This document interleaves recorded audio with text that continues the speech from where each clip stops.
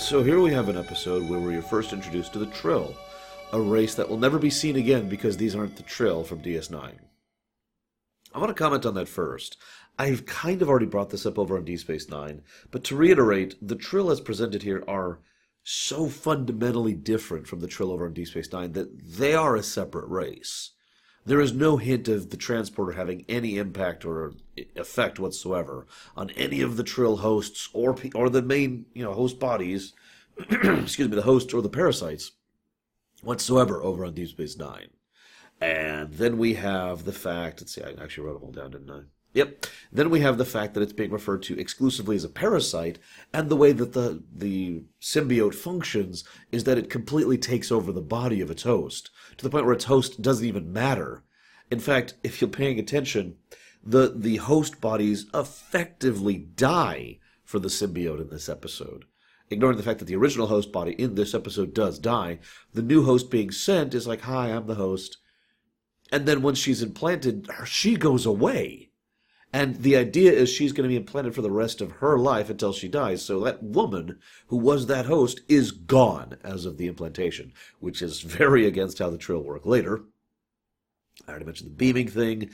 They mention how extremely difficult and selective they are to do it, which could be argued to work in this episode, though I don't buy it for a second. But the one that really sells it is the fact that Curzon Dax exists. Never mind the fact that Jadzia was actually in Starfleet Academy right about this time. Or, excuse me, no, I'm wrong about that, I'm sorry. Had to have been graduating from the Academy about this time, excuse me.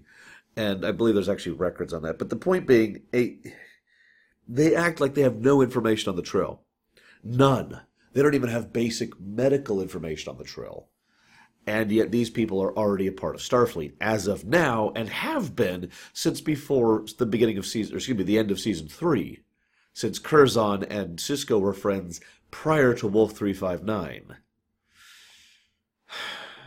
Yeah, no, this doesn't line up at all. As I've said many, many, many times, they should have just called them something different over on Deep Space Nine. Oh, yeah, I'm not even bringing up the visual differences, which are honestly the easiest things to hand wave away, funnily enough.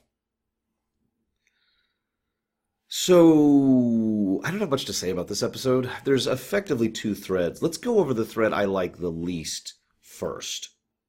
And that's the romance thread. This episode was actually originally completely absent any romantic tint. And it kind of shows because it's kind of grafted in, even though it takes the majority of the screen time. And it also, how do I phrase this? It doesn't do anything.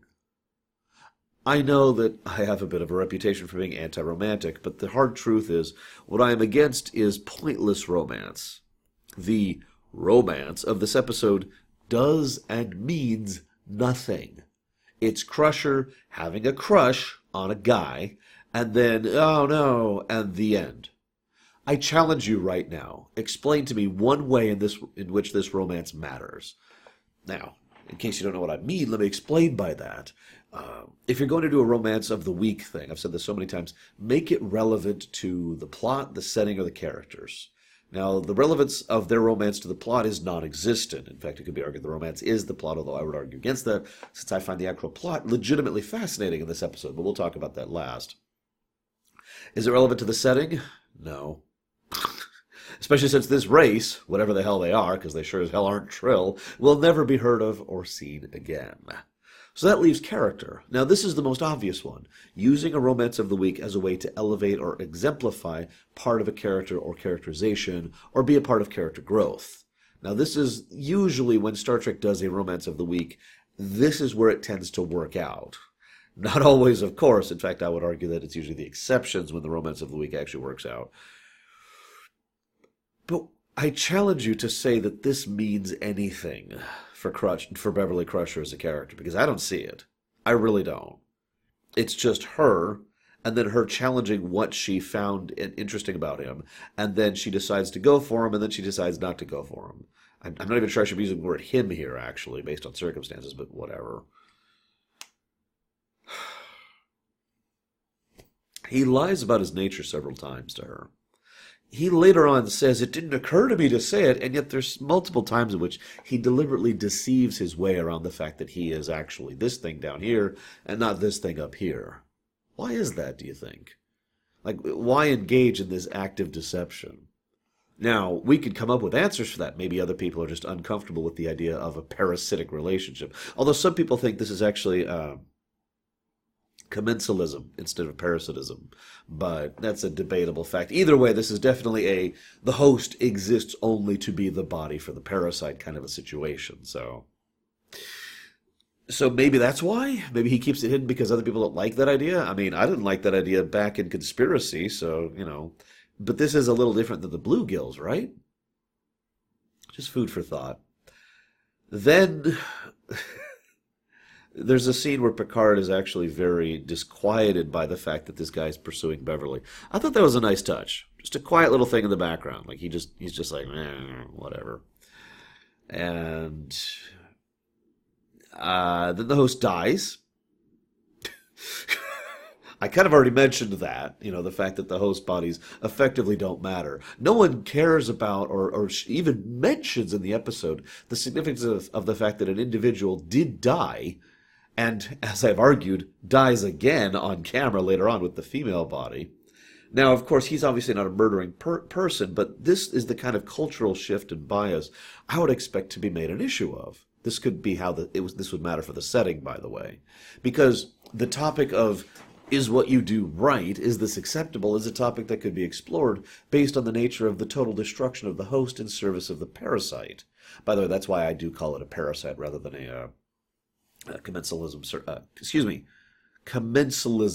circumstance, making sure I'm pronouncing that right, because the host body is effectively annihilated. I'm saying that wrong. The host entity is effectively annihilated, and the host body is all that remains. Hence the parasitism being defined as the actual injury or destruction or harm to the host in service of the parasite. And I think the annihilation of the individual would qualify. Just my opinion. Anyway, so nobody seems to care about that. We just had an episode all about where a cultural society where everyone willingly chooses to commit suicide at age of 60, and the cultural sides and phenomenon of what that could be, and yet here we have this and it's not even brought up. I just find that strange.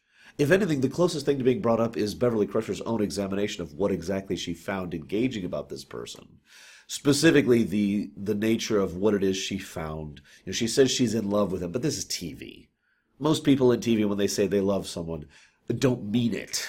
They mean something else. They mean they like them, or they are infatuated with them, or they find them hot, or they find them sexy, or they want to engage in some kind of thing that might eventually turn into love, but very rarely do they mean love. And she questions this. This leads me to one of the only really good scenes in this, where she talks about this kid who was 11 when she was 8, and he was beautiful and gorgeous, and she talks about this whole daydream that she used to construct about him. And I was sitting here going, okay, yeah, that's kind of awesome. Why? Because I think that's an apt metaphor for what Crusher actually feels for Odan. I really do. Because I think this is basically what is usually referred to as puppy love, which can develop into something more. But on its own, it's like the most threadbare surface level of romantic entanglement. And there's nothing necessarily wrong with that. I brought this up back during The Price with Troy, right? The idea of there's nothing necessarily wrong with enjoying a sundae, right? It's just, if you eat nothing but sundaes, that's going to cause some issues. And it is my firm belief that what Crusher had with Odan was a sundae situation, a chocolate sundae situation. I could be wrong about that, but based on my reading, based on her, and based on how she reacts throughout the episode, that's what I'm hearing. Now, okay, that's nice, and that's fun, and it's an interesting fling, but it does kind of detract from some of the supposed emotional strength of the episode. Oh yeah, that reminds me. I got to comment about the music. Because the music was bad in this episode, in my opinion, of course. Sorry, I have to amend that because I don't want to say something so demonstrably. It was subjectively bad. I did not care for it at all. The tension music. Oh my gosh, there's a ship coming up from the planet, or the moon actually. Or how about the strings music of love as Riker is standing there, staring at her for an uncomfortably long period of time. No. Welcome to the Rick Berman era of music, ladies and gentlemen. Moving on.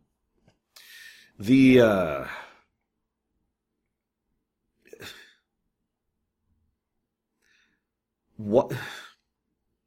I swear I'm segueing here. It's just I'm being blown away by this because the episode, Star Trek in general, likes to do the dun dun dun thing right before a commercial break, right? Well, the episode pulls that right after Beverly decides to turn and look at Riker, who's giving her the stare, as I just mentioned. And then it's like, oh, dun dun dun, fade to black. What kind of commercial break is that? So then we have some scenes where the two of them are separate, and they're both like, "Oh God, I just feel terrible, and I totally miss the other person." Oh, and then they're together. Oh, everything's wonderful. And she sneezes, and then they're together. And then Jonathan Frakes has to kiss Gates McFadden, which you can tell it's super awkward. That being said, I do want to give some praise to Jonathan Frakes because he effectively plays O'Don in this episode. He does a good job of it. He does play a completely separate character, and he manages a lot of the mannerisms and portrayals and speech patterns, that kind of thing. He does a good job, so I don't want to dismiss that. Then there's a reasonably good scene where Picard reaches out to Beverly and is like, "Look, I understand you're going through something hard," and she just kind of hugs him like, "Oh, Jean-Luc." And that scene would make a lot more impact if this was love instead of puppy love. So then, Riker, of course, Riker, they can't pull him out of Riker. They don't say this, which actually bothers me. Because the obvious answer here is just keep planting him through bodies bit by bit. You get him into a new human host who is willing, and then that human host can carry him for a few hours or days or whatever before it starts to get too much. Then they pull him out and put him into a new host. It makes perfect sense that they don't want to do that during negotiations. Why? Because the negotiations are already super tense, and it already took effort to convince them that Riker was O'Dan. So that makes sense. They want to maintain a level of stability so they don't disrupt an already critical situation. I'm with that. But then the negotiations are successfully concluded, and they start zooming off, and she puts him in stasis. And she flat out says he'll only survive in stasis earlier in the episode for like an hour. And it's going to be like 2 hours before they reach the ship. Why not just put him in another host for 2 hours? I really don't understand why there's this fake tension right at the end. Anyways, let's talk about the main plot, the plot that's actually interesting. Although I do got to say really quick, what is it with Crusher's romance episodes being bad? You guys remember Sub Rosa, right? Often considered one of the worst, if not the worst, TNG episode. Although I think Code of Honor gives it some challenge. But we'll see when I get to Sub Rosa. That's like season 7, so we got a ways to go. Anyways, the main plot is actually really engaging to me because I love the construction of the setup. Now, as I mentioned, or maybe I didn't mention this, Jerry Taylor wrote this episode, and it does kind of show. But the weird thing is, I can kind of tell that almost all of the romance plot was written by Jerry Taylor, whereas the core premise was written by the person who put in the spec script, who actually originally wrote the idea that they bought. Because, A, it's not her style to go into this kind of political, interesting, actually geopolitical, to be specific, interesting dynamic, and B, it's like this much of the episode. But I love the concept. You have a planet. This planet has its own powers and nations and whatnot, and then it's got 2 moons. Each of these moons is inhabited by people from the original planet. Settlers, basically. Colonists, if you want to put it into such terms. And they are separate political entities from the original. And each one of them has conflicts with each other, and, it's implied, with the core planet. The main reason they probably don't have any significant military efforts with the core planet is because the core planet could defeat them. But the 2 moons, well, they can fight each other all they want. The 2 colonies can fight each other as much as they choose to. Then we have the dilemma. These 2 people have already been militant, in the past, and have actually had a war, or close to war, between each other multiple times. But now one of the moons, the Alpha Moon, I believe it was, has actually found a way to pull the from the planet to make a clean, renewable, relatively cheap energy source.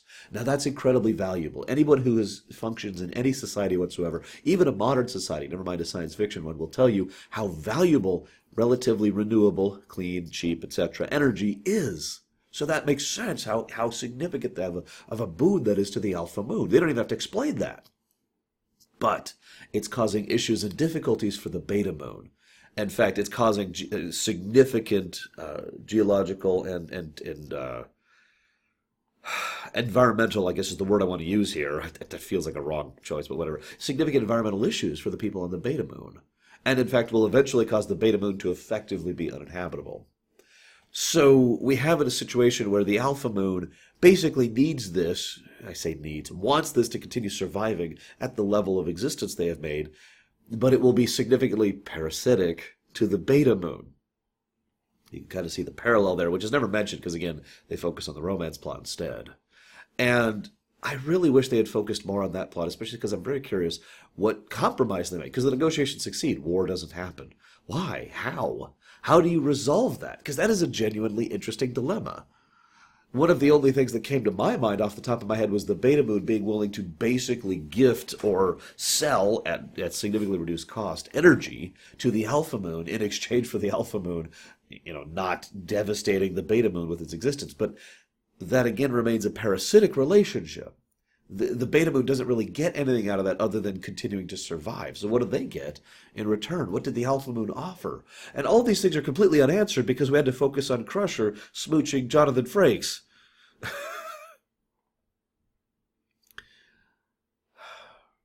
The Enterprise apparently has a spa. Did you guys know that?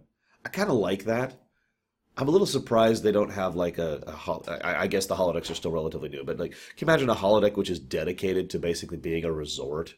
Voyager kind of played with that idea, like a regular program. But imagine there's like one, it's not a full holodeck, it's like a room that has holographic panels to show like sun and beach and wind and all that fun stuff. And then they go in and they relax, they dip their fingers and stuff and blah, blah, blah. Just food for thought. I did like the spa scene actually, in general. Who attacked the peace envoy, do you think? It's another point that's never answered. A ship comes up, claims to be an escort, which was never released, no security codes are given, and they decide to attack the peace envoy. It's mentioned later in the episode that there are extremists who are going to assassinate the leader in order to try and provoke a war. That was eventually curtailed, and this was one of the things that he does to prove that he is himself to the leader of, I think it was the Alpha Moon. Now or maybe it was the Beta, I don't know, it was one of the leaders. Point being, that again implies that there are factions within the factions of the moons, that each moon is not unified, that there might be individual nations or political parties or even extremist groups, or terrorists or whatever you want to call it, who are specifically pushing for conflict with the other. Like, for example, I can imagine several people on the Beta Moon basically saying the mere fact that the Alpha Moon is willing to do this, that their leadership is willing to basically devastate our moon for their own benefit, shows that we can never have a coexistence with them and we should just wipe them out. Thus, being the kind of faction that would be like, attack the peace envoy, and that's the end of it, right? Never talked about again. I do want to give one small bit of praise here. Riker, actual Riker, there's a bit where there's like, okay, Riker says, would a human host work? And just without hesitation, I volunteer. Picard says, number one, the risks. And Riker says, yeah, weigh that against the cost of war. It's actually a really good scene. It pretty much shows Riker. I've heard several people say, why do I like Riker so much as a character? It's scenes like this. Not only do I like Jonathan Frakes, because he's Jonathan Frakes, who is a goofball, but also a reasonably good actor and an excellent director. Jonathan Frakes is part of it, but another part of it is because Riker, when he's written well, when he's interesting or good, is someone who is, I don't know, kind of the Starfleet ideal in its own way, which I know some people think is boring, but I personally find it to be a good thing. I enjoy the person who is saying, well, I'm going to go ahead and do this incredibly dangerous thing, which could be worse than death. Why? Because it could avert a war. No hesitation. No doubt. And it's not like he's going in blind. He understands the severity. He's just, this has to happen. Let's do it. I like that. I found myself curious about another thing, which is also never discussed in the episode. Why are the fake Trill so interested in this planet? We find out that he actually negotiated peace with these people basically years and years and years ago, masquerading as his own father, which is another point of him lying, by the way. I just feel like pointing that out because he says, it never occurred to me to lie to you, which is a complete lie by itself, because there's so many other instances where he flat out lies about his true nature, but moving on. But that means that the fake Trill here had a vested interest, for whatever reason, in maintaining this peace. Now, maybe it's just him. I mean, we know Curzon Dax is part of the diplomatic corps as well, and therefore maybe that's just a Trill thing. Maybe this is the inspiration for Curzon. I don't know. But what I do know is I find the idea fascinating. It would have been interesting to tie these people into the fake Trill in some way, to make it so that they have a vested interest in either maintaining peaceful relations, or maybe they have trade significance, or maybe they have their own symbiotic relationship with these people to the point where they rely on them and depend on them, and a war would completely disrupt that, which would have the domino effect on the Trill people. Just food for thought. All this stuff which is left on the cutting room floor because we want to see romance. I know I'm sounding a little bit but I didn't remember disliking this episode as much until I rewatched it. The music was a big part of that. I'll freely admit, I had actually forgotten just how the music was. But again, the fact that this episode spends an inordinate 80% of the episode is dedicated towards this romance of the week. But it's so vacuous. And at least, I don't know. I got nothing. I hope you've enjoyed, such as it is. I apologize for my nose. I'm still stuffed up and already having issues. I apologize. I will see you guys next time.